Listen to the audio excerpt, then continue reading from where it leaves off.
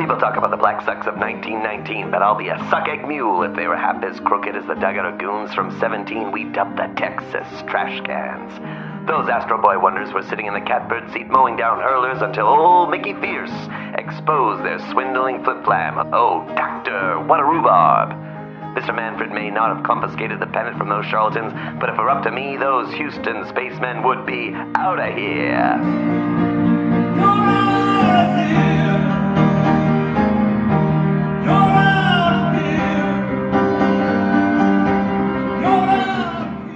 The biggest story in all of baseball this offseason has been the Houston Astros cheating scandal.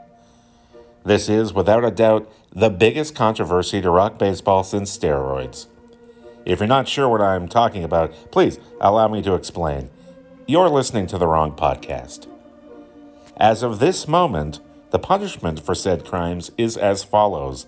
Astros GM Jeff Luhnow, manager AJ Hinch, manager Alex Cora, and almost manager Carlos Beltran have been suspended for 1 year, and the Astros have been stripped of their first and second round draft picks for 2020 and 2021. Additionally, Houston was fined $5 million. This so-called unprecedented punishment has been successful in quieting some of the outrage, but is it really enough? Considering the lifetime bans doled out to Pete Rose and members of the 1919 Chicago White Sox for their own involvement in cheating, it seems to me that the 2017-2018 Houston Astros got off easy. No players have been fined or even suspended, and the World Series that the Astros won in 2017 will not be vacated in spite of their crimes. As a fan, I must admit I'm disappointed. I understand that cheating is intrinsically woven into the fabric of baseball. You needn't look any further than stolen bases to see that. I also understand that the Houston Astros are not the first or only team to steal signs.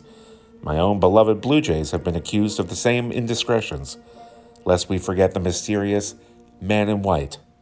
Ralph Waldo Emerson once said, "It is impossible for a man to be cheated by anyone but himself." The author of Where's Waldo brings up a good point here.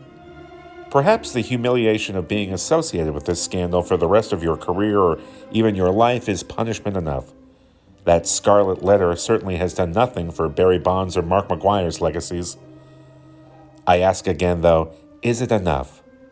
Edmund Burke, distant relative of our own Matthew Burke, I'm guessing I've done zero research, he once said, "The only thing necessary for the triumph of evil is for good men to do nothing," meaning virtually every single player on those Houston Astros rosters were complicit in this crime. Can you suspend an entire team? Probably not, but you can give them a scarlet letter. Dear listeners, baseball fans, and MLB executives, I'd like to present the following for your consideration. I humbly submit that all players involved in this scandal should now and forever be forced to walk out to the mound or to the plate to one song and one song only. Please enjoy the sweet sounds of Todd Rundgren.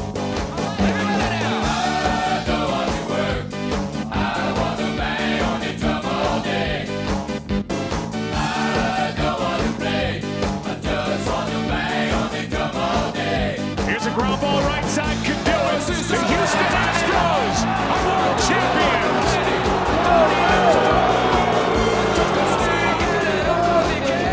Shame. Shame.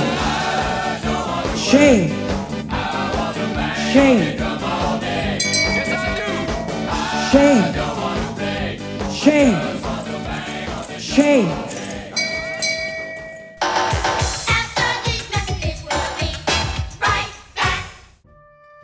Are you a Fortune 500 company that's struggling to relate to the common man? Are you looking for a more grassroots-style advertising campaign? Well, I've got good news for you. Today is your lucky day. We here at Chatting Practice are now accepting new sponsorships. What could possibly be gained by advertising with a podcast that has only managed to put out 10 episodes since March 2018? I'm so glad you asked. What separates Chatting Practice from all the other podcasts you could advertise with is not what we do, but rather what we don't do.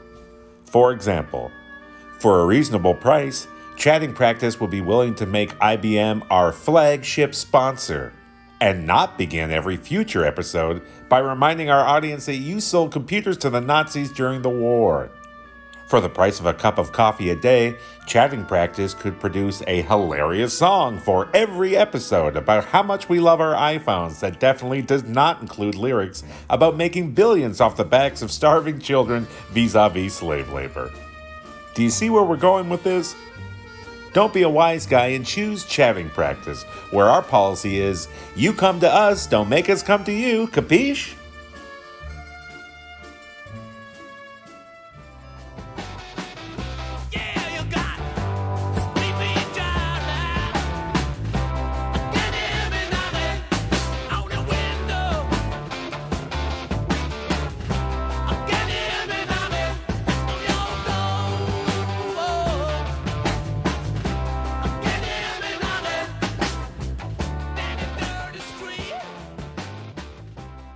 Once a pastime whose participation was restricted to the utmost of sports nerds, nowadays fantasy sports is everywhere.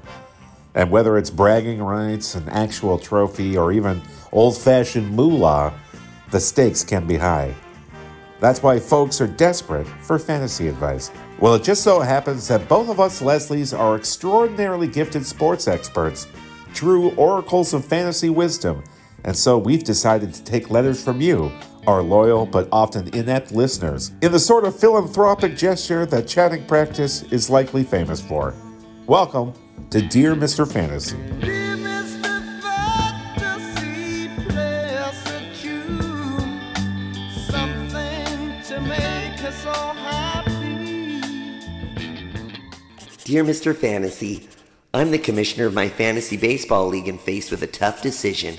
It was recently discovered that two teams in our league, a pair which had been accused of collusion on multiple occasions, were being run by the same individual under different names. Now, should this individual be punished? On the one hand, the other owners are out for this guy's blood and expect severe reprisal. On the other hand, this individual is me. Thoughts? Thank you so much for writing in. Matt and I are always really excited to hear from our fans. In regards to your letter, I feel you should proceed as follows. All offending parties should immediately be stripped of no less than 2 first-round picks. After that, the guilty should be stripped of any titles or awards they may have accrued during the affected period. Finally, those bastards should be stripped of their clothes, tarred, and of course, feathered. If these terms do not satisfy the rest of the league's bloodlust, may I add, a good old-fashioned gelding usually does the trick. Go nuts with it. Also, keep fit and have fun. Dear Mr. Fantasy, a couple years ago, my wife was complaining about my obsession with fantasy football. To be nice, I invited my wife to join the league so she could understand how much fun fantasy sports are.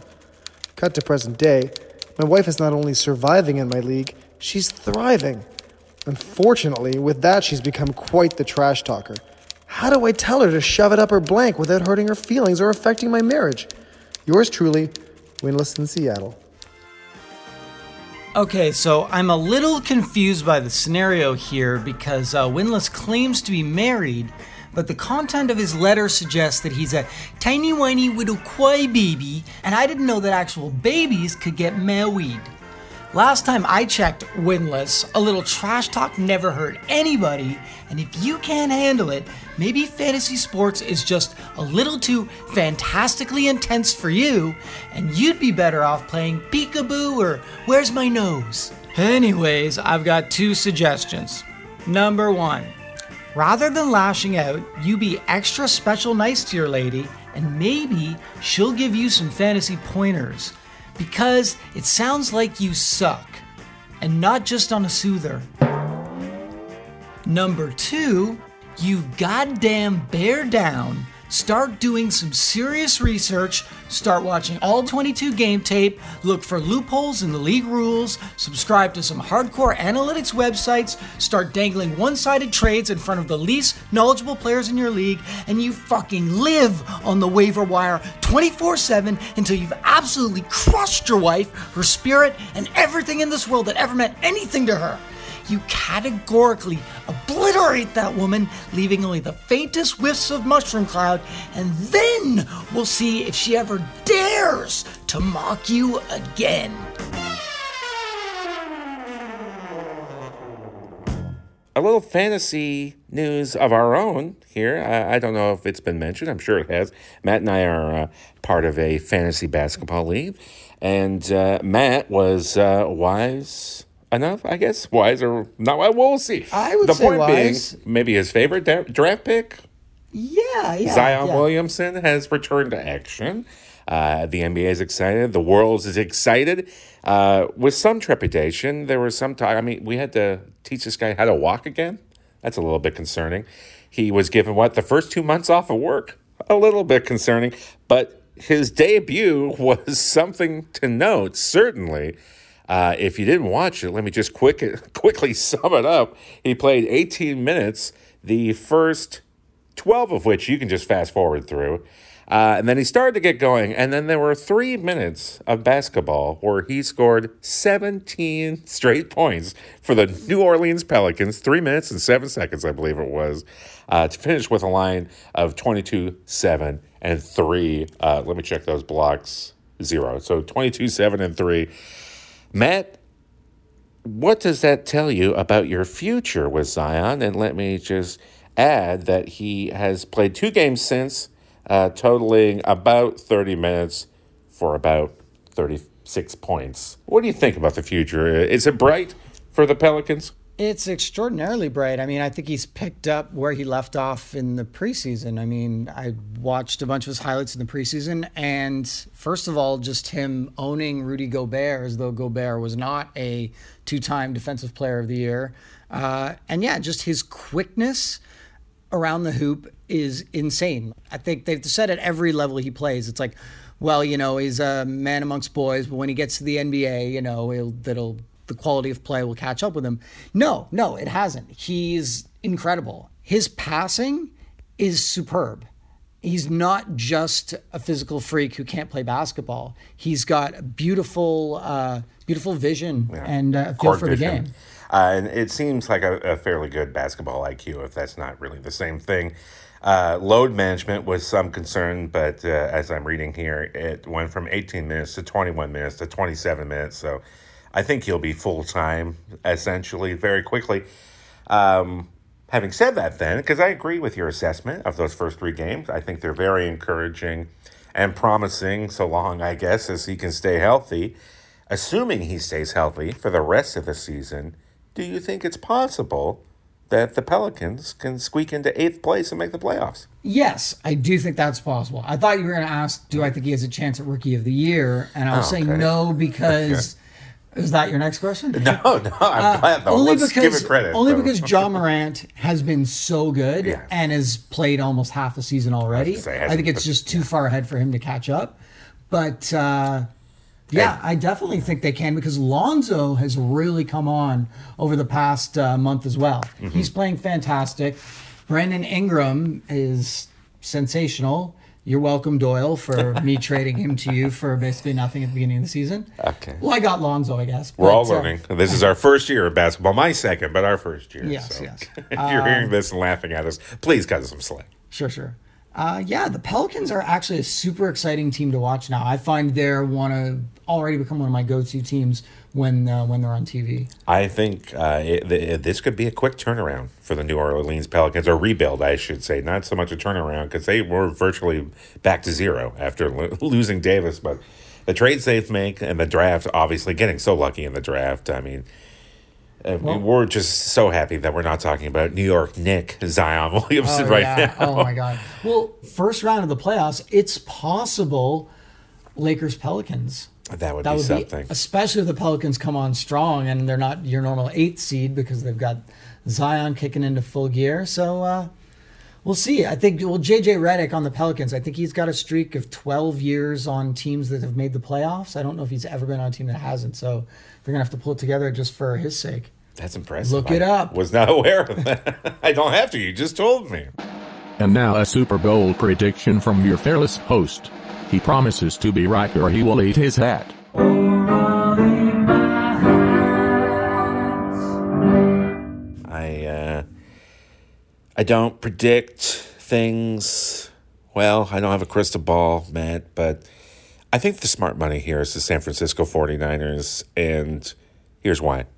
I think if you look at the list of Super Bowl winners for at least the last 2 or 3 decades, you will notice one thing, one common sort of stat that sticks out about all those teams, and that is defense. And I hate to fill your head with old adages and cliches, but defense wins Super Bowls.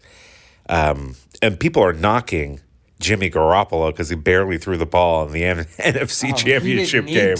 Yeah, exactly. If you think that's a sign of weakness, then you don't know what game you're watching. As I mentioned several times to our good friend Colin Doyle as we were watching the game, you don't stop running the ball if you can run the ball. You absolutely never throw the ball if you don't have to, because it just doesn't make sense. It's so much easier to hang on to the ball, not turn over the ball if you're not flicking it in the air downfield. You know what I mean? So knocking Jimmy G for not being a good passer or not having a great rating in that game is ridiculous. I'm not saying they'll have as easy a time as they did in the NFC Championship game. That was surprising even to me. I didn't think it'd be, I wouldn't say it was a cakewalk, but there might have been some desserts out there for, available. But again, I'm not going to gamble on it because I think this one is fairly close, but I think you got to put your money on defense there. And frankly, Shanahan has been in this position before. He blew that awful lead to the New England Patriots. So I think he's a year stronger, a year wiser. He's going to know how to prepare these guys because he's been there and he's felt the pain of losing. And I would say he's not interested in feeling that again. I will say this towards Mahomes is that he has not faced a front four like he's going to on Sunday. Those guys are vicious so that they don't blitz that much because, again, there's no need. When you have 4 guys who can rush the ball like that, he's going to be in trouble. And I know he has a lot of options, Patrick Mahomes. I hope they get open quick because they're going to have to most of the game if they want a chance to win, because their run game has been average at best. So all the pressure's on Mahomes to make those passes. And granted, he's done a great job of it all year, but how long can you run from that front four, Armstead and Bosa? They're mean, and they have nothing but total belief in themselves, and I don't blame them. It's going to be a hard day for Mahomes. I'm surprised he's a favorite, frankly. If you're going to San Francisco, be sure to wear some flowers in your hair. If you're going to San Francisco, you're gonna meet some gentle people there. And finally, we are so pleased to end this episode on, it might be the most positive note in the history, and even moving forward here. I'm so pleased to tell you that the second Canadian member of the Baseball Hall of Fame now has a name. You probably already know it. Born in Maple Ridge, BC. He's also called Booger. You can follow him on Twitter at Canadian Moose Lips 33. 7-time Gold Glove winner, 3-time Silver Slugger, 5-time All-Star, 3-time batting title champion, over 2,000 hits, almost 400 home runs with a career average of .313. The man himself. Guy had an arm he could sink a boat with. You know him. You love him. Larry Booger Walker, everybody. 2020 Class Hall of Fame. I'm beside myself. I'm so thrilled. Yes, he did play for the Expos, so there's a little bit of a bitter taste in my mouth that he's not a Blue Jay, but easily one of the best Canadians to ever play the game, and I'm so thrilled that he's in the Hall of Fame, and I know you are too, and just a big congrats to old Moose Lips himself. I couldn't be happier for you, Larry. Any thoughts, man? Some people are upset he didn't go in with the Expos, but 6 seasons in Montreal, 9 in Colorado. absolutely his best seasons were in Colorado. So The air is thin up there. He's in rarefied air. Thin, rarefied air. Yeah, Larry, next time you receive a major sporting award, maybe call me about your outfit ahead of time, okay?